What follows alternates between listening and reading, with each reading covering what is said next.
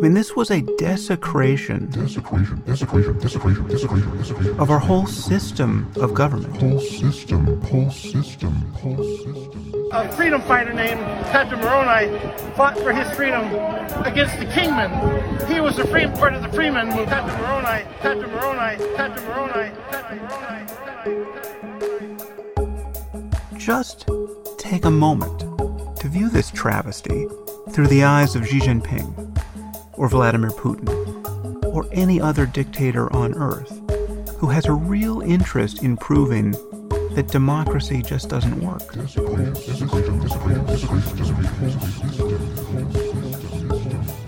Before Christ came to Jerusalem, in this land, the Book of Mormon is about this land, right? The same fight for freedom, this land, the same land right here upon which we stand. I'm here for freedom, you're here for freedom. Patrick Moroni ripped his coat and he wrote this message right here. Patrick Moroni. It seems to me that what we need to solve our problems is both competence and compassion. We have seen so little of either lately. We have to recognize that we're living in an unhealthy ecology of ideas. And we have to clean it up. America is in a dire need of true heroes. Are we the heroes America will have?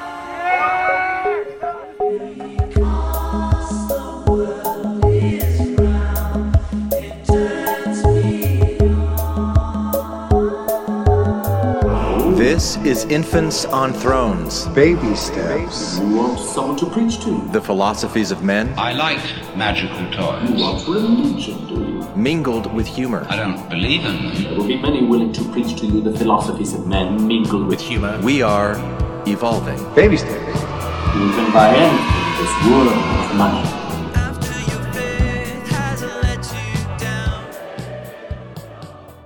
Look for the good in everything. Look for the people who will set your soul free. It always seems impossible until it's done.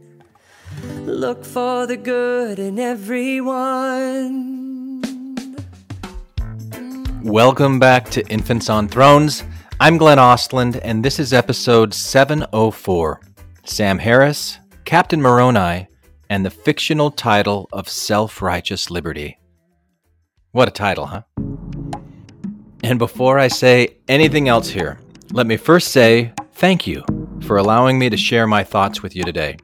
And I want to remind you all of the podcast description that has been in place since the very first episode of Infants on Thrones back in August 2012.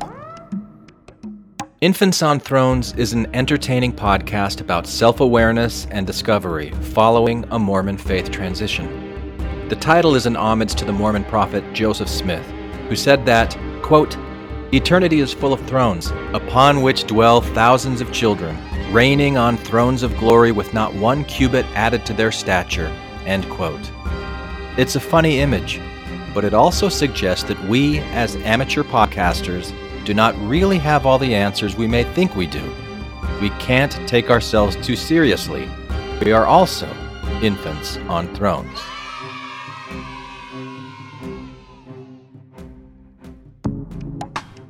Now, 8.5 years later, I still stand by that podcast description. So thank you once again for tuning in and allowing me to share my thoughts on self-awareness and self-discovery with you. If it ever sounds like I'm taking myself too seriously, or that I'm preaching anything to you in this episode, please forgive me. I'm trying to figure this stuff out just like everyone else. And I've realized more and more lately that the stories that I usually tell myself about what's really going on in the world has much more to do with me and my thoughts and feelings about my own particular set of experiences throughout my life than it does anything that is really truly going on in the world. In other words, I have a mind full of fictions that color my perception of reality. And that's actually what I want to talk to you about today. And I'm gonna start with this. You know that whole siege on the U.S. Capitol thing that happened earlier this month? You know, the angry mob that may or may not make Mormons think about the mobs in Ohio, Missouri, and Illinois that persecuted the saints way, way back in the day?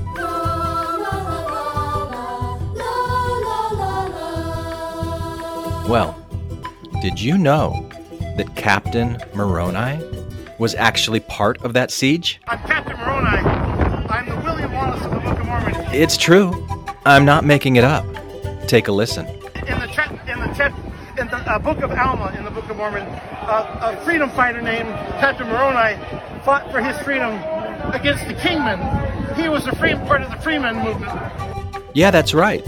In the Book of Mormon, a freedom fighter named Captain Moroni fought against the Kingmen. You know, the ones who wanted a king instead of a democratically elected judge because the election was stolen by the Gadianton robbers, and God wanted the people to have a king who stayed in office even after he was voted out, fraudulently, of course, or something like that, right?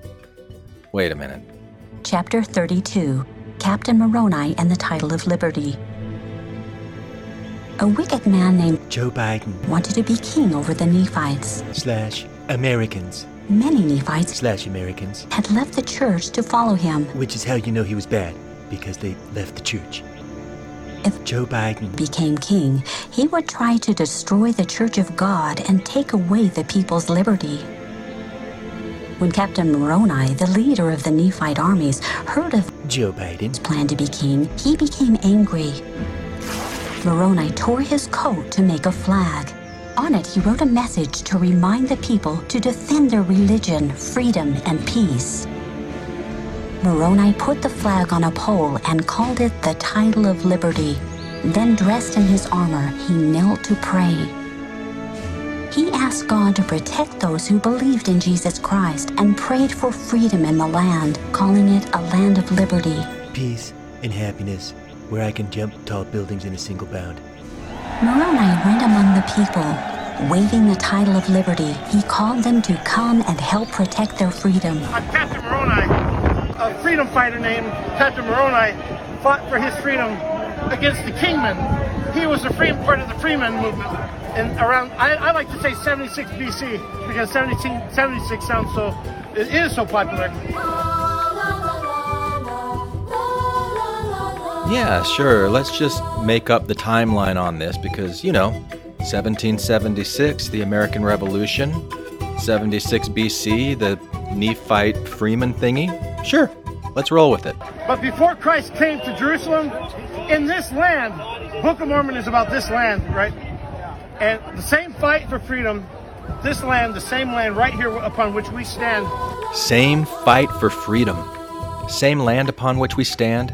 Same human biology that gives each one of us a human brain and an incredibly active, malleable mind that unknowingly uses things like confirmation bias to confirm our beliefs and blind us to disconfirming evidence, and allows so many of us to create so many different perceptions of reality to the point where each and every one of us is essentially living in a fictional world of our own creation. The Native American Indians, they have Jewish DNA descent. I can tell you about, you can Google that. The Algonquin Indians have Jewish DNA, huh? Okay, I think I will Google that. Because we all want to find evidence for our truth claims, right? What good is a truth that isn't true? The Algonquin Indians have Native American, Jewish descent in their DNA.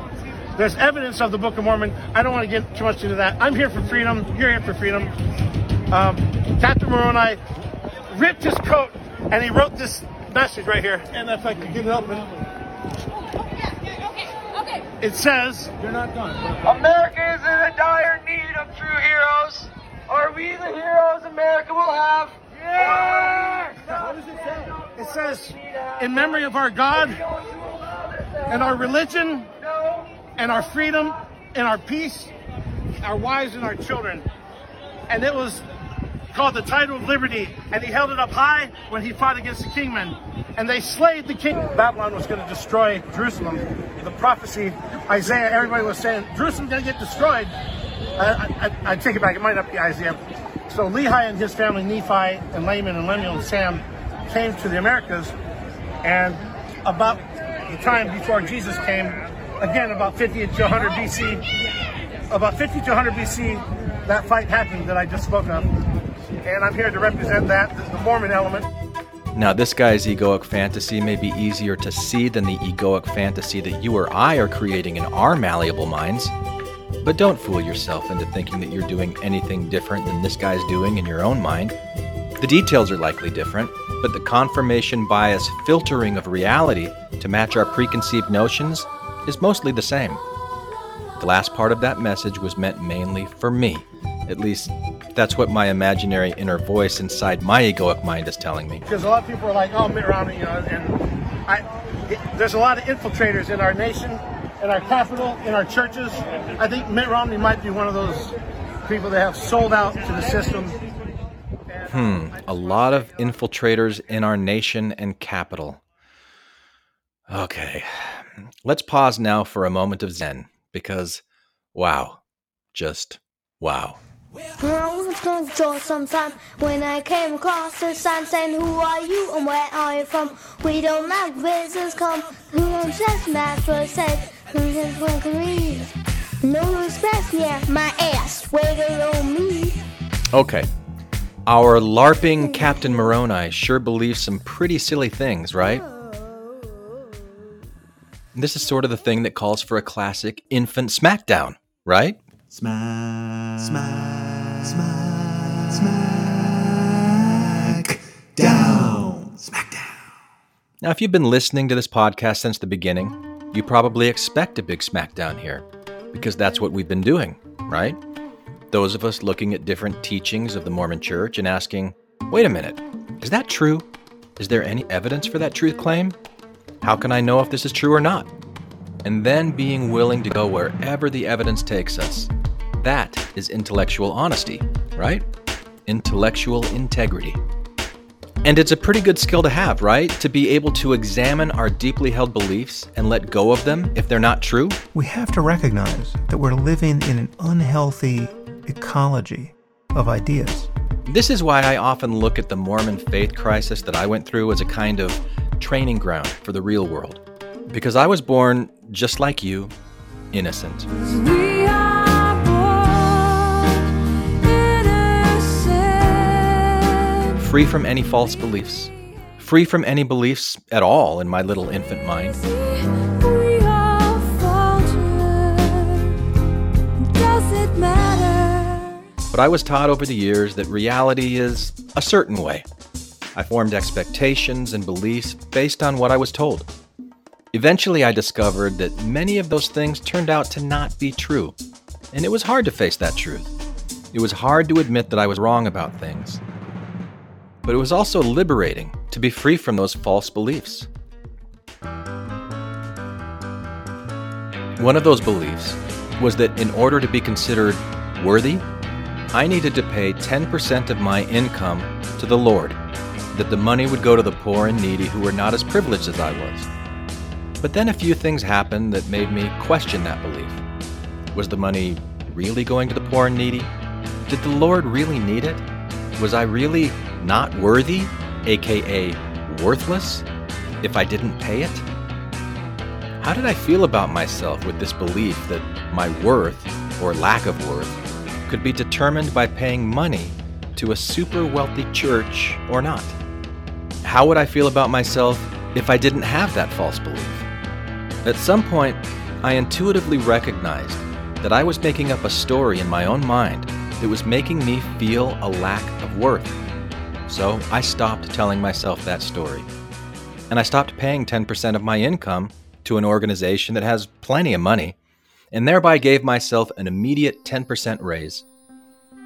I similarly stopped limiting my Sunday activities based on the false belief that very ordinary, benign activities like watching or not watching football, or going or not going water skiing, could make me either worthy or not worthy in the eyes of a God who, for some reason, cared about those kinds of things. So I examined those beliefs, I found them to be false, I let go of them, and I gave myself an extra day on the weekend to relax and de-stress. Liberating myself from false beliefs has been a good thing for me, right? Has it also been a good thing for you?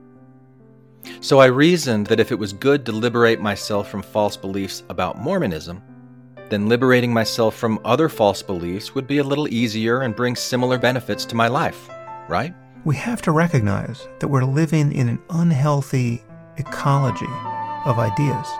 Like, for example, would it help this LARPing Captain Moroni guy at the U.S. Capitol if he liberated himself from some of his false beliefs? It seems to me that what we need to solve our problems is both competence and compassion. We have seen so little of either lately. A freedom fighter named Captain Moroni fought for his freedom against the Kingmen. He was part of the Freeman movement. I'm here fighting for freedom, he claims. Really? Is that true? Your freedom is under attack? Yes, he might say, my freedom is under attack. Is that true? How can you know that it's true? You're freely assembling on the doorstep of the U.S. Capitol. You are freely speaking your ideas. The video of you doing this is freely being posted on YouTube, where hundreds of thousands of people are freely viewing it and hearing what you have to say, freely adding their own 2 cents in the form of likes, dislikes, comments, and shares.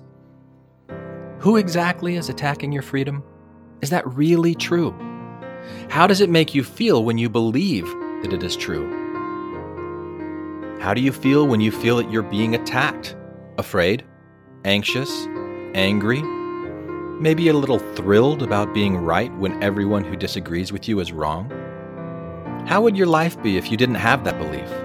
Would you be less fearful, less anxious, less angry, less self-righteous? We have to recognize that we're living in an unhealthy ecology of ideas. What is true in this situation? All right, dear listeners, are you ready for me to throw a little wrench into this now? Is it true that this LARPing Captain Moroni guy should believe anything different from what he actually believes? Should he believe the truth instead of believing these fictions? What do you think? Well, here's what I think. The truth about this situation is that he believes what he believes. That is reality. It's just what it is. Just like I believe what I believe. Just like you believe what you believe. And there are real, actual, fact-based reasons why he and you and I believe what we believe. Books that we've read, people that we've listened to, experiences we've had, thoughts that we think, feelings that we feel. So many things that go into bringing each of us to wherever it is that we are right here, right now. It seems to me that what we need to solve our problems is both competence and compassion. That's just the way that things really, actually are. Should they be different than how they are? If they were different, then they wouldn't be what they are. So is should an accurate snapshot of reality, of truth? Or is should an expression of what we think reality should be instead? Only in an imaginary, wouldn't it be better if things were different than they actually are kind of way is it true that anything should be different than it is. What do you think about that? Look at it this way.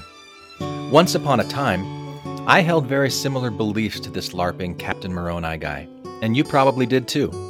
Maybe that was just a year ago, or 5 years ago, or 10 years ago. But just like in the case of paying tithing or keeping the Sabbath day holy or any of the many other things that you may have once believed until you didn't, something happened. Something happened to make us question those beliefs. Whatever that was, should we have questioned our beliefs before that thing happened? Could we have? If so, why didn't we? And honestly, how could we do that before we had any good reason to? It seems to me that what we need to solve our problems is both competence and compassion. Maybe you think that you should have seen things differently sooner. In an imaginary, wouldn't it have been better if things had happened differently than they did kind of way. But in the world of reality, in the world of facts about what actually happened and why it actually happened, it isn't very reasonable or intellectually honest to deny the reality of what actually exists in favor of a fiction that things should have been different than how they really were, or that they should now be different than how they really are. Thinking that we should do something different in the future is a completely different thing. I'm just talking about what really is right now and what really was in the past. So if you, like me, are holding on to any false beliefs that you think you should have seen the truth before you actually did, I hereby give you logical, reasonable, non-woo-woo reasons to let go of that belief and accept yourself for who you are. And I give the same permission to our friendly, LARPing Captain Moroni. Captain Moroni, Captain Moroni, Captain Moroni. Is it safe to say that he believes he is fighting for his freedom? That he feels that his freedom is being taken away? That his side is the good side and that the other side is the bad side? That he is righteous and the other side is wicked? Would it be inaccurate to say that he's feeling somewhat self-righteous? Yeah, self-righteous. You remember what that feeling's like, don't you? You know the truth and other people don't. Your knowledge of the truth gives you a leg up against the rest of the world. Remember that? I sure do. And if I'm being totally honest with myself, I don't have to go too far back in my mind to find a time when I was feeling pretty smug and self-righteous. Captain Moroni, Captain Moroni, Captain Moroni, Captain Seeing this guy dressed up like Captain Moroni, for example, spouting nonsense about kingmen and freemen in 76 BC, well, that made me feel like I'm right and he's wrong. That's self-righteousness in my own mind, isn't it? Now, I saw this video on Facebook. It had hundreds of shares and hundreds of comments, and one of these comments said, "How can any true believing Mormon look at him and not be embarrassed for themselves for believing this shit? His only true crime is openly saying he believes it." All right, is that true? Should true believing Mormons feel ashamed by association? They clearly don't, so that isn't a statement based on reality. It's a wish for reality to be different, right? Besides, is it really that easy for anyone to look at their own beliefs and sort out the true ones from the false ones? How did you do it before you actually did it? Are you still doing it? Are you still interested in doing it? Are you committed to doing it, to getting rid of your false beliefs? And is it really a crime for this LARPing Captain Moroni guy to openly say he believes what he truly actually believes? Is that true? Is it really a crime? We have to recognize that we're living in an unhealthy ecology of ideas. Okay, maybe calling it a crime is just exaggerating to make a point. He didn't really mean crime, he just meant that this guy should know better. Is it really true that he should know better? That he should be anything other than what he is? He is how he is based on everything he has really, truly, actually ever experienced, just like me, just like you. What mechanism do you propose to change reality to match this wishful, magical thinking that he should be different than what he is? That just isn't true. It isn't reality. It's a wish, a hope, and a judgment. And it's more than just a little self-righteous. Now, I think of self-righteousness as a kind of cancer of the mind. Unhealthy ecology of ideas. It's a cancer that I discovered in myself a long time ago. I don't remember when I first became aware of my own self-righteousness, but there are a few stories that come to mind. One, I was 19 years old. I had just finished 8 weeks of intense language and missionary training in the MTC, the Missionary Training Center, and I was sitting on an airplane, flying from Salt Lake to Los Angeles en route to Japan. I was sitting across the aisle from Elder Shepard, who I didn't really like very much. He had been our district leader in the MTC, and I think that little power trip went directly to his head. He chastised me for so many ticky-tacky things. I mean, literally. Once on a fast Sunday, he actually chastised me for eating a Tic Tac, telling me that my transgression had disqualified the entire district's fasting efforts. And that's just one example. He told us that since we were only allowed to write home one day a week on P-Day, that we should only read letters from home once a week on P-Day as well. He starched all of his white shirts. He starched and ironed his socks. Yeah, he was one of those guys. Stephen Erastus Knudsen III was based on guys like Elder Shepard. So anyway, I was sitting across the aisle from him on this airplane heading to Los Angeles, and he was sitting next to a dark-skinned woman who was a minister from the Southern Baptist Church. And he decided to try to convert her right there on the plane. I listened in horror and shame as he told her that blacks used to not be able to have the priesthood, but now they could. Isn't that great? And I wanted to just smack him when she asked him why there were no female missionaries traveling with us. And he said, "Oh, there are," he said proudly, and pointed to the two sisters sitting a few rows behind him. "Girls can be missionaries too," he told her, "but they go when they're 21 instead of 19, because the Lord would rather they got married and start having babies." I couldn't believe he had said that. I couldn't believe he thought that was a selling point. He should have thought things through a little better, I thought. I would have done it so much better, I reasoned. At least, that's how I saw myself in relation to him. He was messed up. I wasn't. And at some point, many years later, I realized my role in judging him and making up all kinds of false stories about him, this woman, and myself in my mind. Unhealthy ecology of ideas. So that's self-righteous memory number 1.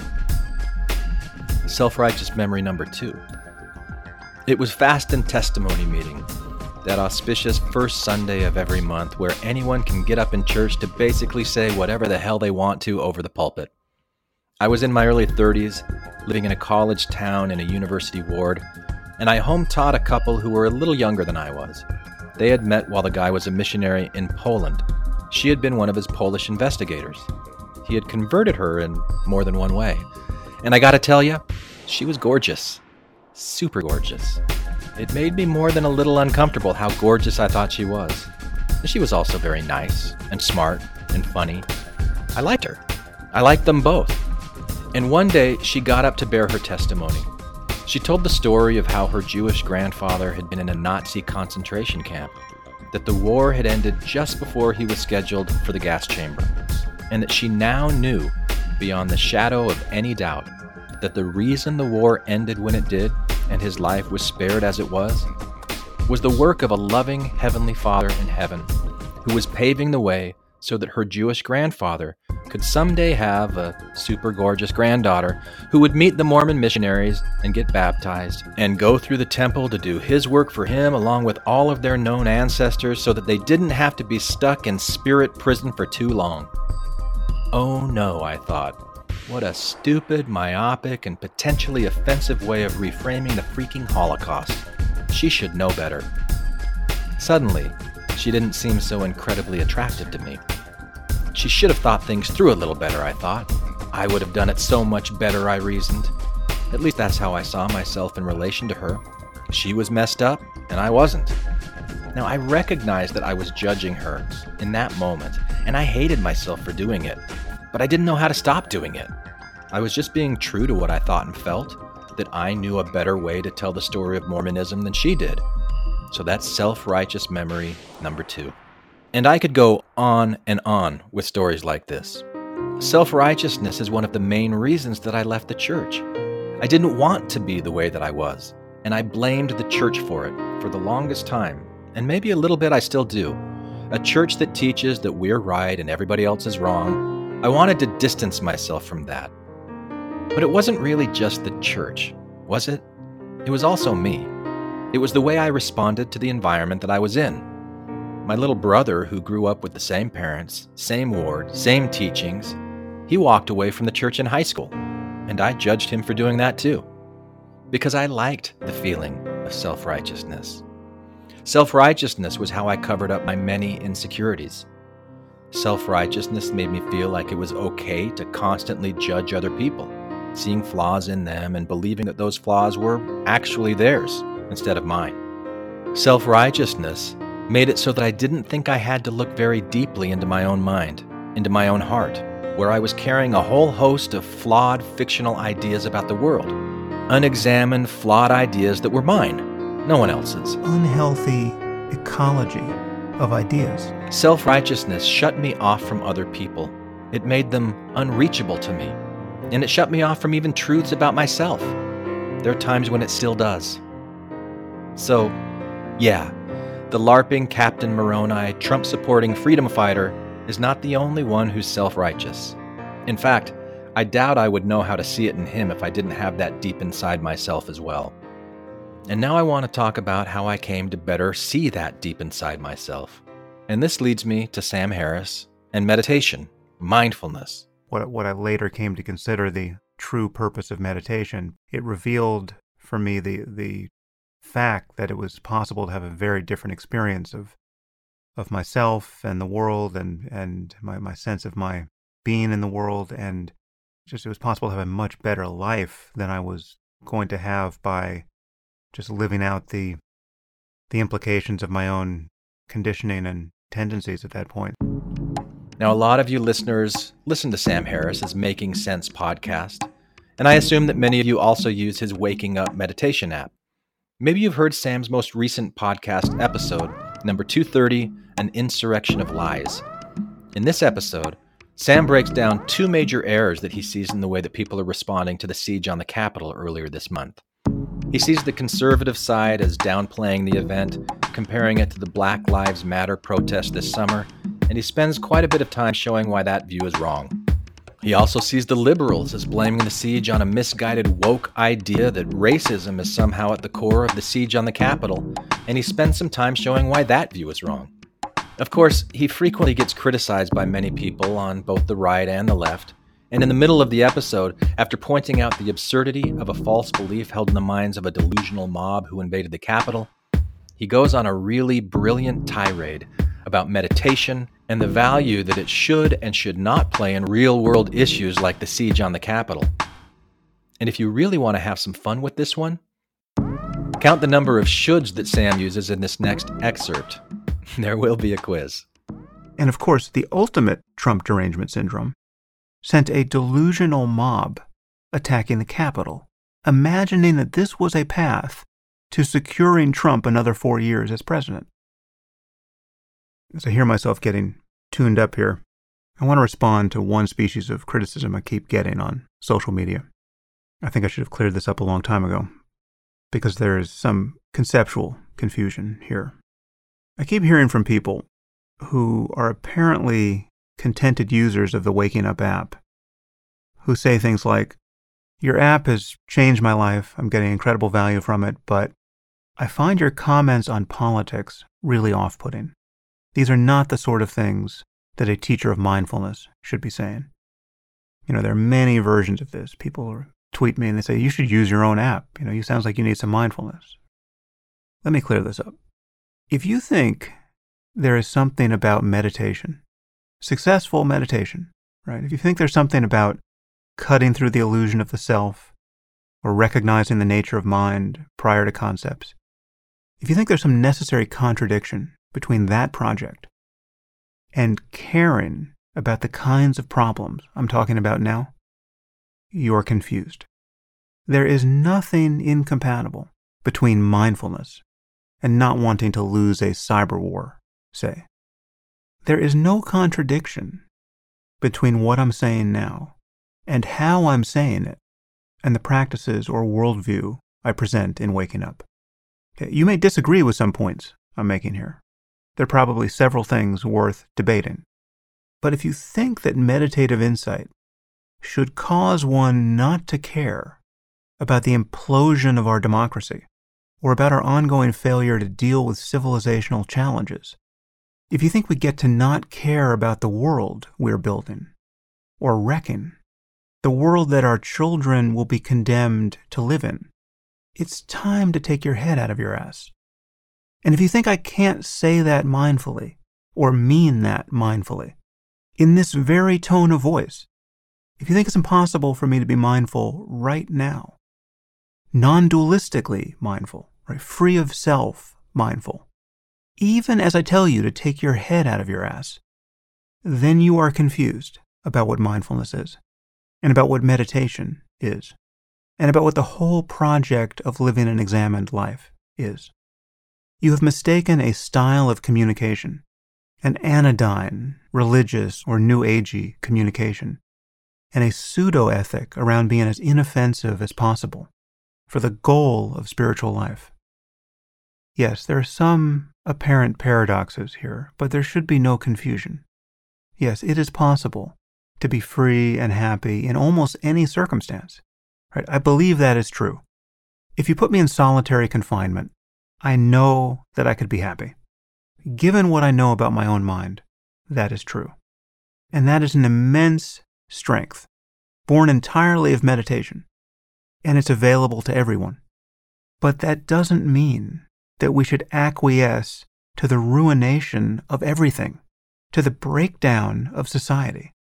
If we find ourselves living in some hellscape out of the Road Warrior movies, yes, it will still be possible to meditate and to feel compassion for oneself and others, and to find equanimity. That is the capacity of the human mind that will not go away. But we are right not to want to see things totally fall apart in our society. And if your practice of meditation is making you unable to take problems of civilizational importance seriously, well, then you may be managing your own stress well, but you're no good to us. What we need now are people who understand their own minds and who also understand the world. I studied with some of the greatest meditation masters who were alive at the end of the 20th century. These were extraordinary teachers, but they didn't know a damn thing about most of what I talk about on this podcast. And if they were alive today, they still wouldn't. And it is a very good thing that people like that aren't in charge of our cyber war capabilities, because then we wouldn't have any. We have to play this game on multiple levels. So it's great that many of you are getting value out of waking up.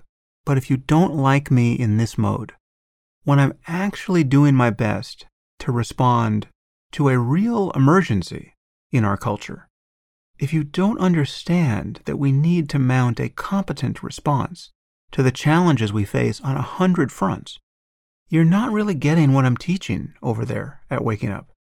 You can't let meditation turn you into a New Age goofball who just burns incense and thinks that the universe is one big mystery and that everything happens for a reason.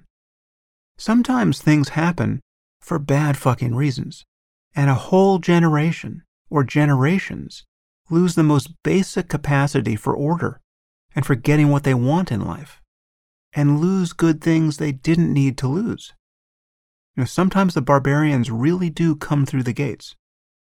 Yes, we can always have conversations about the fundamental nature of reality. We can have them here, in this circumstance, of relative order and prosperity, where we can take important things for granted, where I can have a podcast and you can have a smartphone on which to hear it. Or we can contemplate reality after we've bombed and hacked and surveilled and abused ourselves back into the Dark Ages. Okay. The nature of consciousness is available everywhere, even in a cave. And many great contemplatives have found it in a cave. I've met great Tibetan yogis who have spent years in caves, but I would prefer not to have to live in one, because the world has become a Cormac McCarthy novel. And you would prefer it too, no matter how much you meditate. There is simply no contradiction between deep insight into the nature of mind and getting our shit together out in the world. That tirade was brought to you by Waking Up, a meditation app. All right, how many shoulds did you hear? I heard 5 explicit shoulds and 2 implicit shoulds. First, that he should have addressed this a long time ago, which I interpret as him saying that he acknowledges that he did not address this a long time ago, but he wishes that he would have. So once again, the should is a difference between reality and a wish for something different from reality. Then he uses a couple of shoulds for his listeners who criticize him about what he should do differently than what he does, and he goes on to show why those shoulds are based on misunderstandings. Again, they're fictions rather than reality. And what about those 2 implied shoulds? Well, I think he's basically saying his main point is 1, if you're criticizing him about mindfulness, then you should get your head out of your ass. And 2, everyone should care about what's going on in the world. Now, I want to play one more excerpt from his podcast before this, 229, A Few Things for a New Year, where he lays out the problem as he sees it and he calls for a solution. It seems to me that what we need to solve our problems is both competence and compassion. We have seen so little of either lately, and merely dunking on people on Twitter won't produce these things. Becoming a single-issue thinker won't produce these things. we have to recognize that we're living in an unhealthy ecology of ideas. It's become like a Superfund site of bad memes, and we have to clean it up. Anyway, I intend to use my podcast this year to bring you useful conversations in this vein. Not every episode will be about solving problems. Sometimes we just need to hear about interesting things in physics. But more and more, I want to drill down to ideas that actually have consequences for people's lives, whether personally or at the level of public policy. So I'm looking to speak with guests who can help me figure out what we should all be doing to make life better. I like his use of language here. Unhealthy ecology of bad ideas. Ecology, an ecosystem, a system of bad ideas. Now, where do bad ideas live? Well, they live in our minds, don't they? And what do you mean by bad? Do you mean unhealthy, unhelpful, false, not true? Do I have an ecology of bad ideas living in my mind? Do you have bad ideas living in yours? How do we get bad ideas out of our minds? Are you going to get them out of my mind? Am I going to get them out of your mind? Was the Mormon Church able to keep their bad ideas inside of our minds when we decided, I don't want those in there anymore? Who is responsible for the ideas that we carry in our minds? I also like that he said that he wants to explore ideas that have consequences for people's lives. So I've got a few of those. Here's one.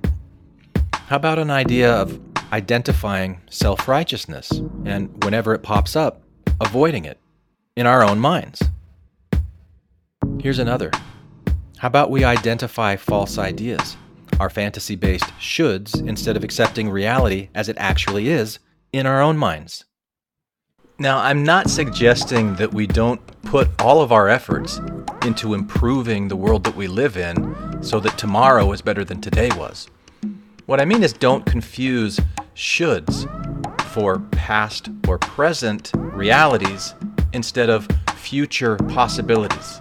It's not helpful to say, I should have done this differently. What you really mean is, in the future, I'm going to do it differently. But the language that we use confuses us. Maybe? I don't know. That's my thought. What do you think?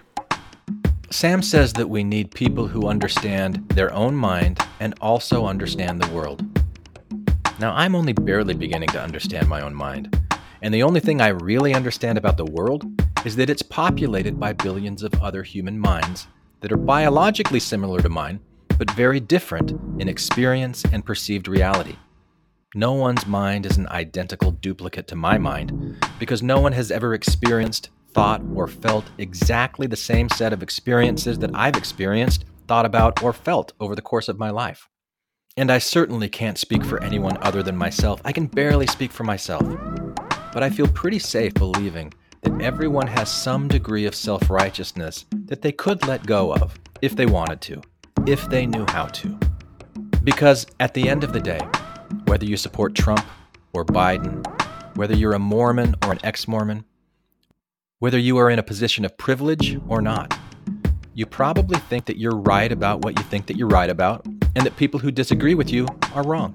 And if you really examine those beliefs, and if you asked, are they true or not, you might find a way to not only manage your own stress levels better, but also avoid unnecessary conflict with others. Does believing that make me a New Age goofball who just burns incense and thinks that the world is one big mystery, that I'm no good to anyone? That's some pretty strong rhetoric. So in the spirit of ideas that probably deserve to be debated. You may disagree with some points I'm making here. There are probably several things worth debating. I have a few questions for Sam, based on some other strong rhetoric from his most recent episode. So in the spirit of examining my own thoughts, in the spirit of eradicating self-righteousness from my mind, in the spirit of eradicating false ideas from my mind, I may have misunderstood some of the things that Sam said. In his critique of conservatives who compare the siege on the Capitol to the Black Lives Matter rallies this past summer, he says this: They were not looting a shopping mall. They were storming the halls of Congress at the direct encouragement of the President of the United States, who had convinced them over the course of months that their democracy had literally been stolen from them, that they don't have a democracy anymore, that they don't have a country anymore, and that they must fight to get it back.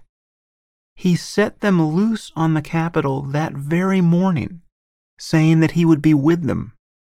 If you don't see a difference between that and a BLM protest that devolves into looting and arson, take a moment and try. There is no analogy to be drawn here. Now, is that true? Is there really no analogy to be drawn here? Because I drew an analogy immediately when I heard it. What if I said that you had a group of people who were fueled by the anger that their side was right and the other side was wrong? Which situation am I describing here? The Black Lives Matter protests or the siege on the Capitol? Can't you find a common thread there? That some sense of we are right and they are wrong is a root cause in both cases? And if every person were to express why they believe what they believe about whatever it is that they believe, both competence and compassion, wouldn't they truly be describing the truth of their own lived experience? A truth that may not be fully examined, may not be fully rid of false beliefs, but is, nevertheless, the true reason why they feel how they feel and act how they act, regardless whether anyone else thinks it should be different from what it is or not. But wait, there's more. To not acknowledge the gravity of what happened here, to not acknowledge the degree to which it disgraced our country and weakened it in the eyes of the world. Has our country really been disgraced? Is that true? Is there really no more grace to be found anywhere in this country? Has our country really been weakened in the eyes of the world? I mean, maybe it has, and I just can't see it. But I honestly don't know what that even means. Weakened how? Isn't what happened a testament to the strength of our country? The strength of our system of government? Of the checks and balances put in place that protect the rights of free speech, even of fake news, the rights of free assembly, even in a time of major pandemic? That U.S. citizens could storm the U.S. Capitol, demanding our legislature to act in ways that violate the structure of our country, but then to be so ineffective as a tactic that it made 6 of 8 Republicans change their mind about protesting the election results. Isn't it possible to see what happened as an evidence of the strength of our country, rather than something that disgraced or weakened it? Unhealthy ecology of ideas. Desecration. I mean, this was a desecration of our government, of our whole system of government, engineered by the president himself. A mob was set upon the Capitol by the president himself for the purpose of disrupting the certification of an election that he lost, absolutely lost, but claims to have won. Just take a moment to view this travesty through the eyes of Xi Jinping, or Vladimir Putin, or any other dictator on earth who has a real interest in proving that democracy just doesn't work, right? That there's nothing to aspire to. They have captive populations who they are messaging to. Now they get to tell them that democracy is bullshit, right? That having a free press is just dangerous bullshit, right? Because it drives people insane. Yeah, is this true? Do they really now get to tell their people that democracy is bullshit? Haven't they been doing that this whole time anyway? And once again, is the siege on the Capitol truly an example of democracy failing? Or is it an example of the strength and character of most people in this country and their love of democracy, their desire to keep it going, even when they're wrong about the threat of it being taken away? Take a moment to view this travesty through the eyes of Xi Jinping or Vladimir Putin. Now, this tactic kind of reminds me of when I was a kid and I was told that if I do something wrong, it's going to make the devil happy. Look at this through the eyes of Putin. You're giving him what he really wants. Really? Okay. Well, then why not tell the story that this is a strength for democracy rather than a weakness? And that's actually closer to the truth anyway, isn't it? And closer to where we want to see our country go. I am genuinely concerned that we have tens of millions of people in Trumpistan now who are, for all intents and purposes, totally unreachable. Totally unreachable.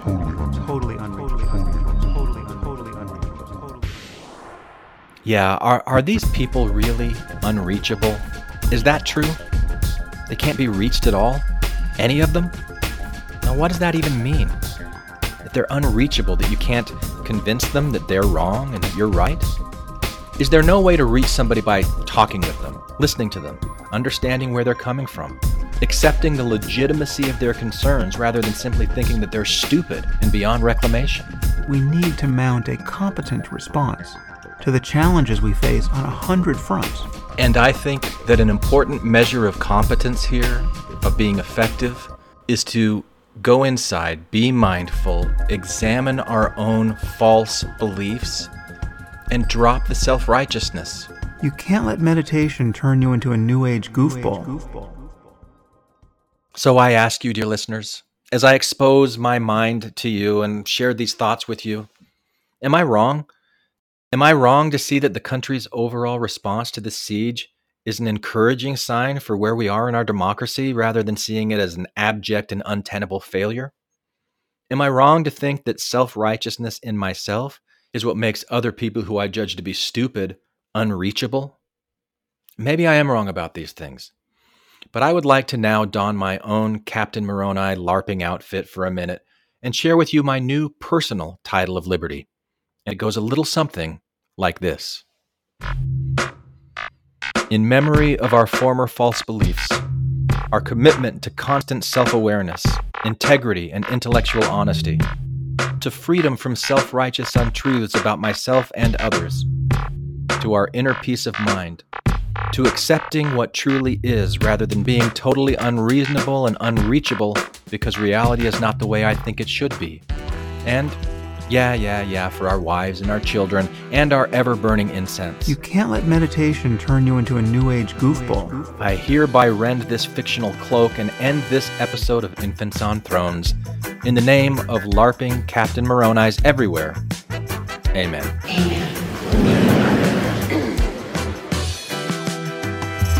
Put down the weapons that you use against yourself. You don't need them anymore.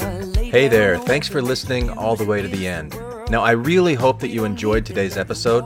I have more to say about this topic, and I'm going to do that with a follow-up behind-the-scenes sharing time episode on Patreon. So, if you're in a position where you can throw me a few dollars each month to support the work that I put into creating this podcast, please come and support me on Patreon, where you'll also get access to additional content. Did you know that I also create sharing time episodes that are available only to Patreon subscribers? I've been doing that for a few years, so there's a lot of content there that you can have access to. So please come and support this podcast if you can. I greatly appreciate it. Hi, this is Hillary. Matthew. Ryan. Carol. Keith. Ashley. And I like to play bingo online while listening to Infants on Thrones. You can comment on this episode on the website, infantsonthrones.com. And if you really like what you hear, give the Quorum a 5-star rating and write a short review on iTunes. I did. Anyone for the closing prayer? My worst crime is an inside job. Dark thoughts taking over like an inside mob. I tune into the scene between the eyes and take a breath. Thank you for listening to Infants on Thrones. I sit still and watch the thoughts float past me. Never mind the future, never mind what the past be. I like to jump and let the universe catch me. 3-4, watch the beauty blow past me. I keep my pockets light, destination in sight. Keep my actions elevated to compassionate heights. I'm walking past the fight, laying down on Sunday night. Choosing love when I pick up this mic.